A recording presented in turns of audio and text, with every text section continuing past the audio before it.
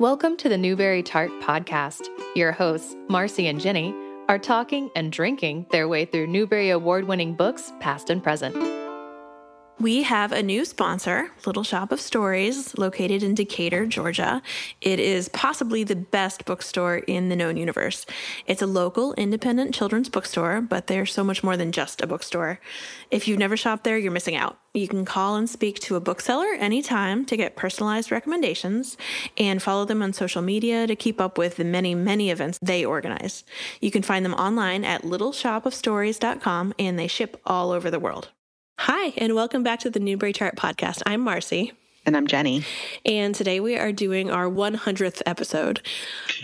100 episodes. It's also the last episode of this 1922 season, which has been a wild ride.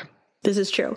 Today we're talking about The History of Mankind by Henrik Willem Van Loon, which he illustrated himself also. And we're so excited to be wrapping up the first complete season of Newbery honorees. So his last name is Loon, not Loon? Yeah, so he's Dutch. And I read this whole thing where it was addressed, and he said that he still pronounces it in the Dutch way of Van Loon, but that he assumed that his kids would probably at some point go with Van Loon. So I think either way is okay, but I go with Van Loon.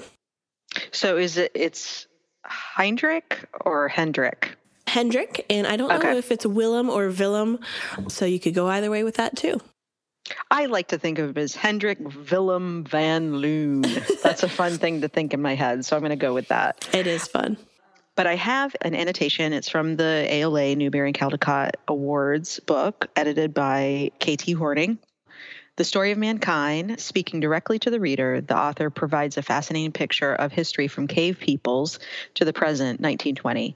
Ideas, movements, and people are more important than dates, and history is shown as something that builds upon itself. They absolutely got it right that there are very few dates. This book, while probably the most readable of the ones that we read this year, and it has a funny little charm to it here and there because he's very self-aware of maybe his failings. It's all kind of written in a way like a kid could have made it up, like because there aren't dates all the time. No, that's true. And there's switching back and forth in time too. It's real interesting and odd. Yeah, well, I mean, apparently he wrote it for his children. So the one very positive thing that I would have to say about this book is that it is super conversational. It reads very much like when my kids ask me questions and I'm answering them. It's just that I object to the name of this book, The Story of Mankind, because this is in no way a story. It is a chronological, sometimes, detailing of the entire history of mankind. And there's no plot per se. You know, the characters are just historical figures, but it's not told like a story. It's just told like facts. It's as if your kid was like, who's Napoleon? And you're like, well, okay, Napoleon was this guy and he lived here and he lived then and he fought like 2 battles and then this other thing happened. Like there's no attempt at building it into a narrative or part of something interesting with interesting characters behind it. It's just like answering a question. I would almost say that Hendrik is the main character in this, and it's the world according to Hendrik. I would, and along those lines, that would be a much better title. Yeah, exactly. But I do think it's a story. I feel like it is mythologizing of history, and it's filtered completely through his own biases. And there's even a part where he talks about, this is near his end of his chapter about Napoleon, and he talks about, if you want an explanation of this strange career, he's talking about Napoleon, if you really wish to know how one man could possibly rule so many people for so many years by the sheer force of his will, do not read the books that have been written about him. Their authors either hated the emperor or loved him. You will learn many facts, but it is more important to feel history than to know it. Don't read it, but wait until you have a chance to hear a good artist sang the song, The Two Grenadiers. So I feel like this was a whole lot of Henrik feeling history, and he left out Asia, Africa. You know, actual history. It's fine if you want to write a European history, but he claims to be writing a comprehensive history of the whole world and leaving out tons. I mean, there's places where he says, I know I'm leaving things out, but they haven't impacted everybody. But that feels so false, because I think the true reason for him leaving things out is that he has this biased view of the world in which the things that are not, European centric are just not as consequential. I mean, I completely agree with that. And I think that part of, this book could have been worse than it was, but he just omitted over half the world. And so that way it's not as bad as like The Great Quest, because he's just not spending any time with them. And to me, that's just as much of an egregious sin, I guess, in a book, right? Well, yeah. And to specifically say, hey, I know I'm leaving things out, but they didn't contribute is truly offensive. And that's on 278. It said, in this book, I'm trying to give you only those events of the past which can throw a light upon the conditions of the present world. If I do not mention certain countries, the cause is not to be found in any secret dislike on my part. I wish that I could tell you what happened to Norway and Switzerland and Serbia and China. But these lands exercised no great influence upon the development of Europe in the 16th and 17th centuries. I therefore pass them by with a polite and very respectful bow. But he loves England, because England, however, is in a different position. And I'm like, yeah, because you're from Europe and that is your bias and that's what you know about or you've been told about your whole life, because it's hard for me to understand that or think that he really researched most of this. It feels like he's your old grandpa. You want to hear a story and your grandpa is just kind of shooting the breeze. Like it feels like that. And It has a lot of like half facts and completely made up things. And yeah, I mean, he clearly just filled in what he wanted to fill in when he didn't know. But it's sad in a way. I mean, I know that this book was well-intentioned, and compared to a lot of the other ones we read this season, it's much better. I can see why it had such a landslide of votes compared to the others. But the lack of actual fact-checking and then the resulting treating of this book like historical fact rather than historical fiction, or rather than somebody's opinion on what might have happened, is, I think, pretty harmful in the long run. Yeah, I mean, there's everything from the smallest detail that I have that, it was a simple one that stood out to me that I kept chuckling about. And it's really early in the book. He just basically has made up a story about how people decided to cook food. Yeah. And he's like, and then one evening, a dead chicken fell into the fire. This is happening in a cave. These are with cave people. It was not rescued until it had been well roasted. Man discovered that meat tasted better when cooked, and he then and there discarded one of the old habits which he had shared with the other animals and began to prepare his food. So it's all the way from that to maps that seem to just be completely made up. I mean, he's got the correct geographical general area, but he has this map of Mesopotamia and it's completely out of scale. 1, 2, it's got these parts marked off. So it's got a drawing of a pot on a fire in the middle of this landmass. It's supposed to be next to Babylon. And he's got the pyramids, and up above the pyramids, which looks like it's just the ocean, or maybe those are supposed to be the mountains.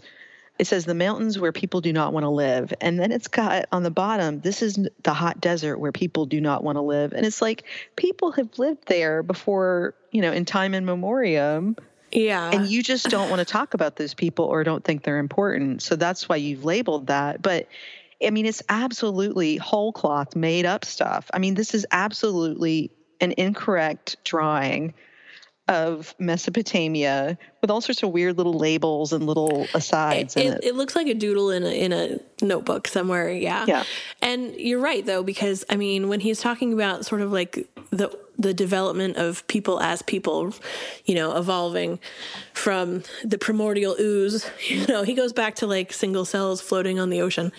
But when he gets to the people developing into people, he makes it clear that he's talking about Europeans, right? So he ignores Africa altogether. And then once he's done talking about how like the cells divided and became fish and they started walking on land and blah, blah, blah, and became people, after all that, and he's like, now let's go over to Egypt where they're already building like pyramids. Like he skipped over all of that development because it was not about the Europeans. But so he does include Africa, but it's only really the Egyptians. And during that chapter, he just makes up hieroglyphics. Yes.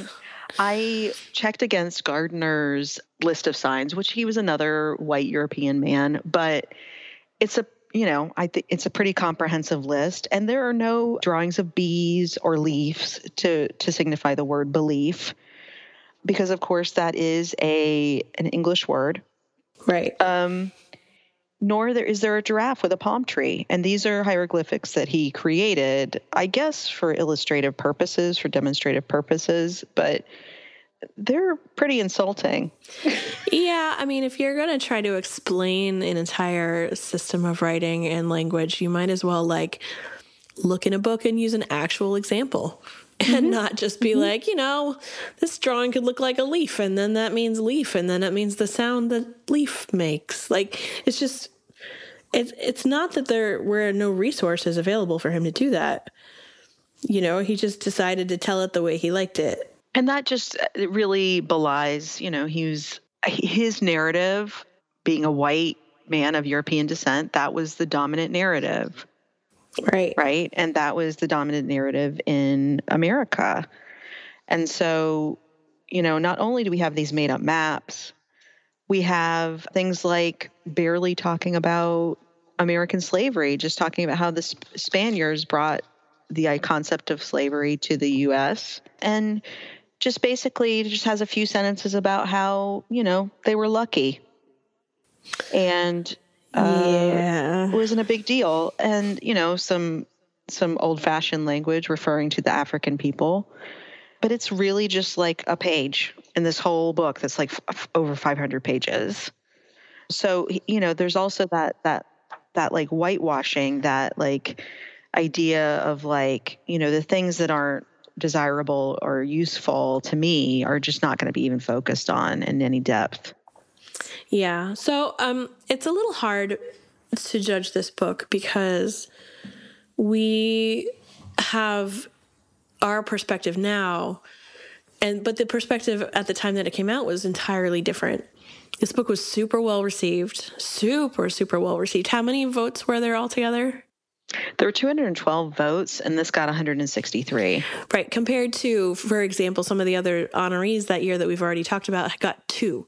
So this was like landslide complete victory, and such a popular book that even though this, I'm using air quotes here, history of mankind or story of mankind goes from like prehistory, like anything, pre-life, to World War I, even after the author's death, they continue to make editions. So I have 2 different editions here. And the first printing, like I said, it goes to World War I. But then I've got a 1954 copy, I believe. And that has an edition that his son wrote that takes it up to the founding of the United Nations. And I believe they continued to add more and more history as history happened with further and further editions. So it was well enough regarded that they continued to do this and continued to treat it like an authority. But I think that is part of the problem because it is clearly just one guy's recounting of history from his own perspective, from his own cultural background, with no fact checking and no accountability, being treated like a real history book that's been authenticated. Yeah, and I get it, right? Like it was lauded in its time. But there's no reason it should be updated with new chapters and that other stuff shouldn't be examined. Right. Like if you're going to go to all that trouble, why not address some of the previous stuff? Like if you're going to add things as new things come to light, like add the things that he omitted, add the things that he completely ignored. If you're already altering the text, why don't you just fill in the gaps? I mean, at this point, let's just let this book rest, right? And I have no money, no clout, but I would love to see, some history chapter by chapter, global history written by actual like contemporary children's writers on, concurrent events, right? Right. Like that would be really interesting. And I think that would be worlds better than this. They keep trotting this out and just adding more stuff to it when, there's so many things in here that are absolutely incorrect. I mean, absolutely, absolutely incorrect. And, there's little digs and little, at best, outdated language, at worst, racial slurs here and there. So I think it's okay to let this one go, right? Make a second story of mankind and do something new, or just start a whole new book with multiple perspectives and with expertise and fact checking. I think that would be okay. I like the idea of this book. I mean, when you look at the way that it's organized, while he does, as I think you've mentioned before, jump around in time a little too much, which makes it confusing at times. The way that the contents are organized makes it very easy to flip through and find the historical thing that you're looking for. There's a very good index in the back. There's more resources. All of that's helpful, and I like the idea of a really comprehensive history book for kids that's in this very approachable conversational language. That part is really nice. It's just that, all the things that we've already talked about make it hugely problematic. And you're right. If somebody new would take this on, nobody has to sit and write this like 500-page history book. Like, your idea of different authors doing different chapters is brilliant. It's just, you're right. I think we need to take two on this. Yeah, and it's okay to let things go sometimes, right? It's okay to this was published in 1922. I can see so much of the willful ignorance and just incorrect information that we saw with maybe our grandparents' generation coming from maybe reading this when they were younger. Yeah. And, seeing this as an authority. And it's okay to let things go and just move past. And we know more now. So let's embrace that, right? Like, there's no reason to hold on to this as like something that's a useful thing now. It is useful or interesting as a historical document. Yeah. And I don't mean that because of its content, but because it was the first winner and because, we're now at 100 years. But it is not useful for learning history or for, because even the stuff that he gets right, it is so through his own filter, it can't really be seen as like like scholarly. It just can't be. You're right. For anybody who wants to read it, which, again, it is more readable than the other books that were honorees that year. It is available on Project Gutenberg. I believe the full text of the original version is there, not the later editions that I saw. But you can read the part that goes up to World War I that was actually written by this author.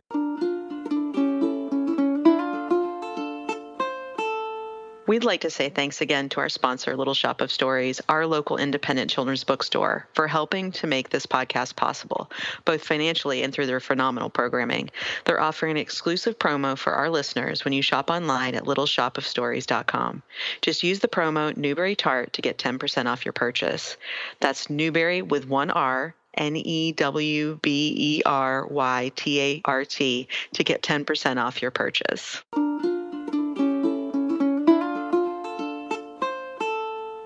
A little bit about Henrik himself. He was, as Marcy mentioned, he was actually Dutch, and he considered himself Dutch American. He was a reporter. He was a war correspondent during the Russian Revolution in Russia and in Belgium during the First World War during the early stages. And then he was a professor and became a writer. He wrote a lot of books. A lot. Yeah, a lot of them had to do with Dutch history, which is great, go Dutch history. During the Second World War, he ended up assisting refugees, European refugees, and he was broadcast on the Netherlands on the radio doing speeches. It says his radio name was Hank, translated as Uncle Hank. And to quote this article, I'll post it. It's his obituary. No, it actually is a profile on NewNetherlandInstitute.org. It says here, for his contributions during the war, Queen Wilhelmina, the Dutch queen, knighted him in 1942. Van Loon was also apparently on friendly terms with the Roosevelts, both Franklin and Eleanor. So yeah, he was like a really well-known person at the time, really big author. And I don't know, it's hard to be so critical about a person who clearly like was trying, right? Like it makes me wonder about the rest of his books. Like I'm not going to read them. I can tell you that right now, but you know, one of the things I personally value in any kind of history or historical fiction is like good research.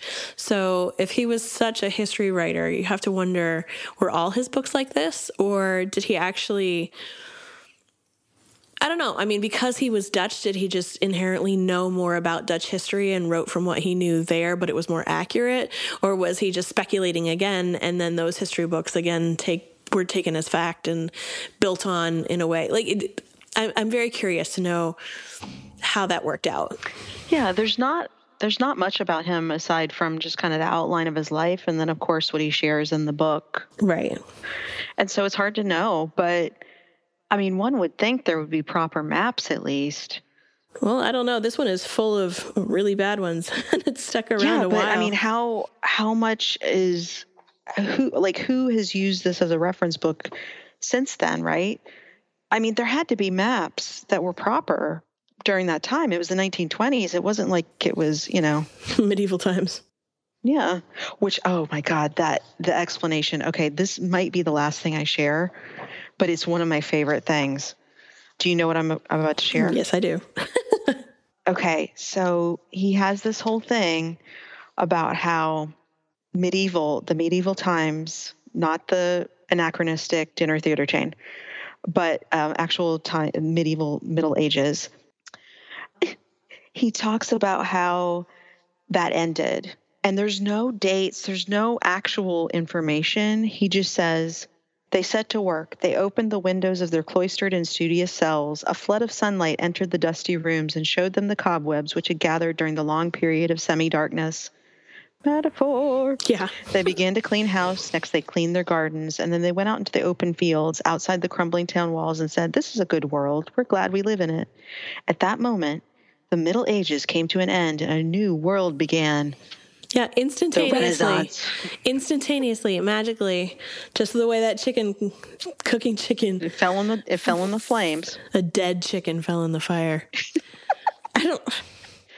There's just such magical thinking that really sounds like a kid, right? Yeah. But it doesn't sound like a kid. Okay, it doesn't sound like an adult writing for a kid. It actually sounds like a kid.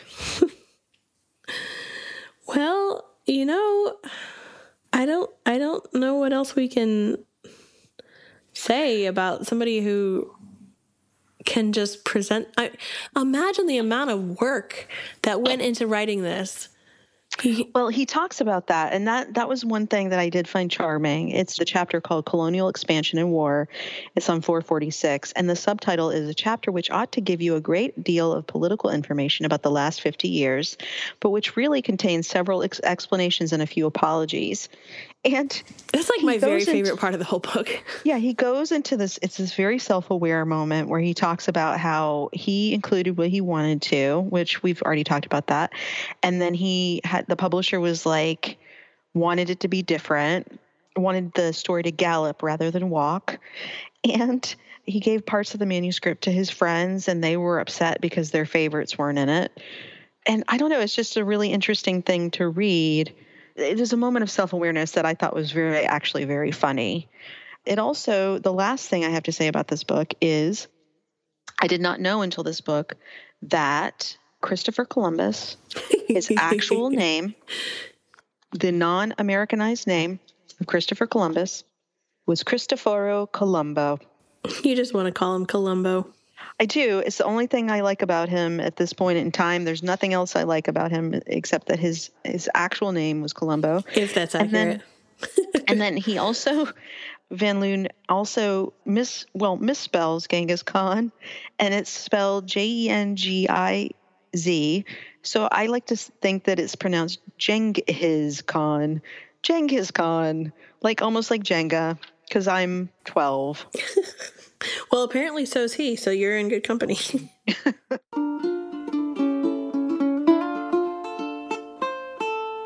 Miami Book Fair is back in November with hundreds of your favorite authors and their new books, and you can see them in person and online. Come to downtown Miami or watch at home for best-selling children's and YA authors like Kaysen Callender, Mary Pope Osborne, and R.L. Stine, the master of spooky tales and spine-tingling suspense. Rainbow Rowell, Chris Grabenstein, and Zoraida Cordova will also be there talking about love stories, mysteries, and mythical creatures like grumpy unicorns and fire-breathing chipmunks, plus story time, comics, arts and crafts, science experiments, music, robots, and other family fun in Children's Alley during Street Fair weekend. Stop by to learn how to play the drums, hang out with stilt walkers and balloon twisters, or write your very own poem. And there's lots of other cool stuff to do and see, too. Miami Book Fair starts Sunday, November 13th. Details at miamibookfair.com.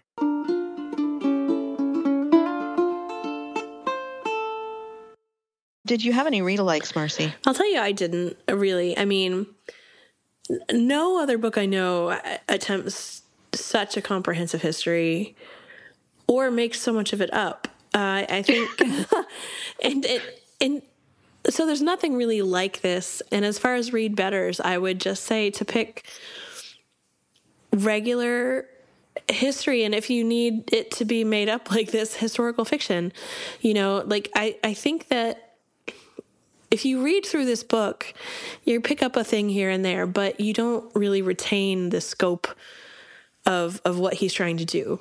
And because he goes past everything so quickly, it's hard to really keep those details. I think what makes history come alive for me is when an author takes a book and writes about one thing and you can really feel the characters. I mean, if he wants feeling history, make somebody feel history, which he did not.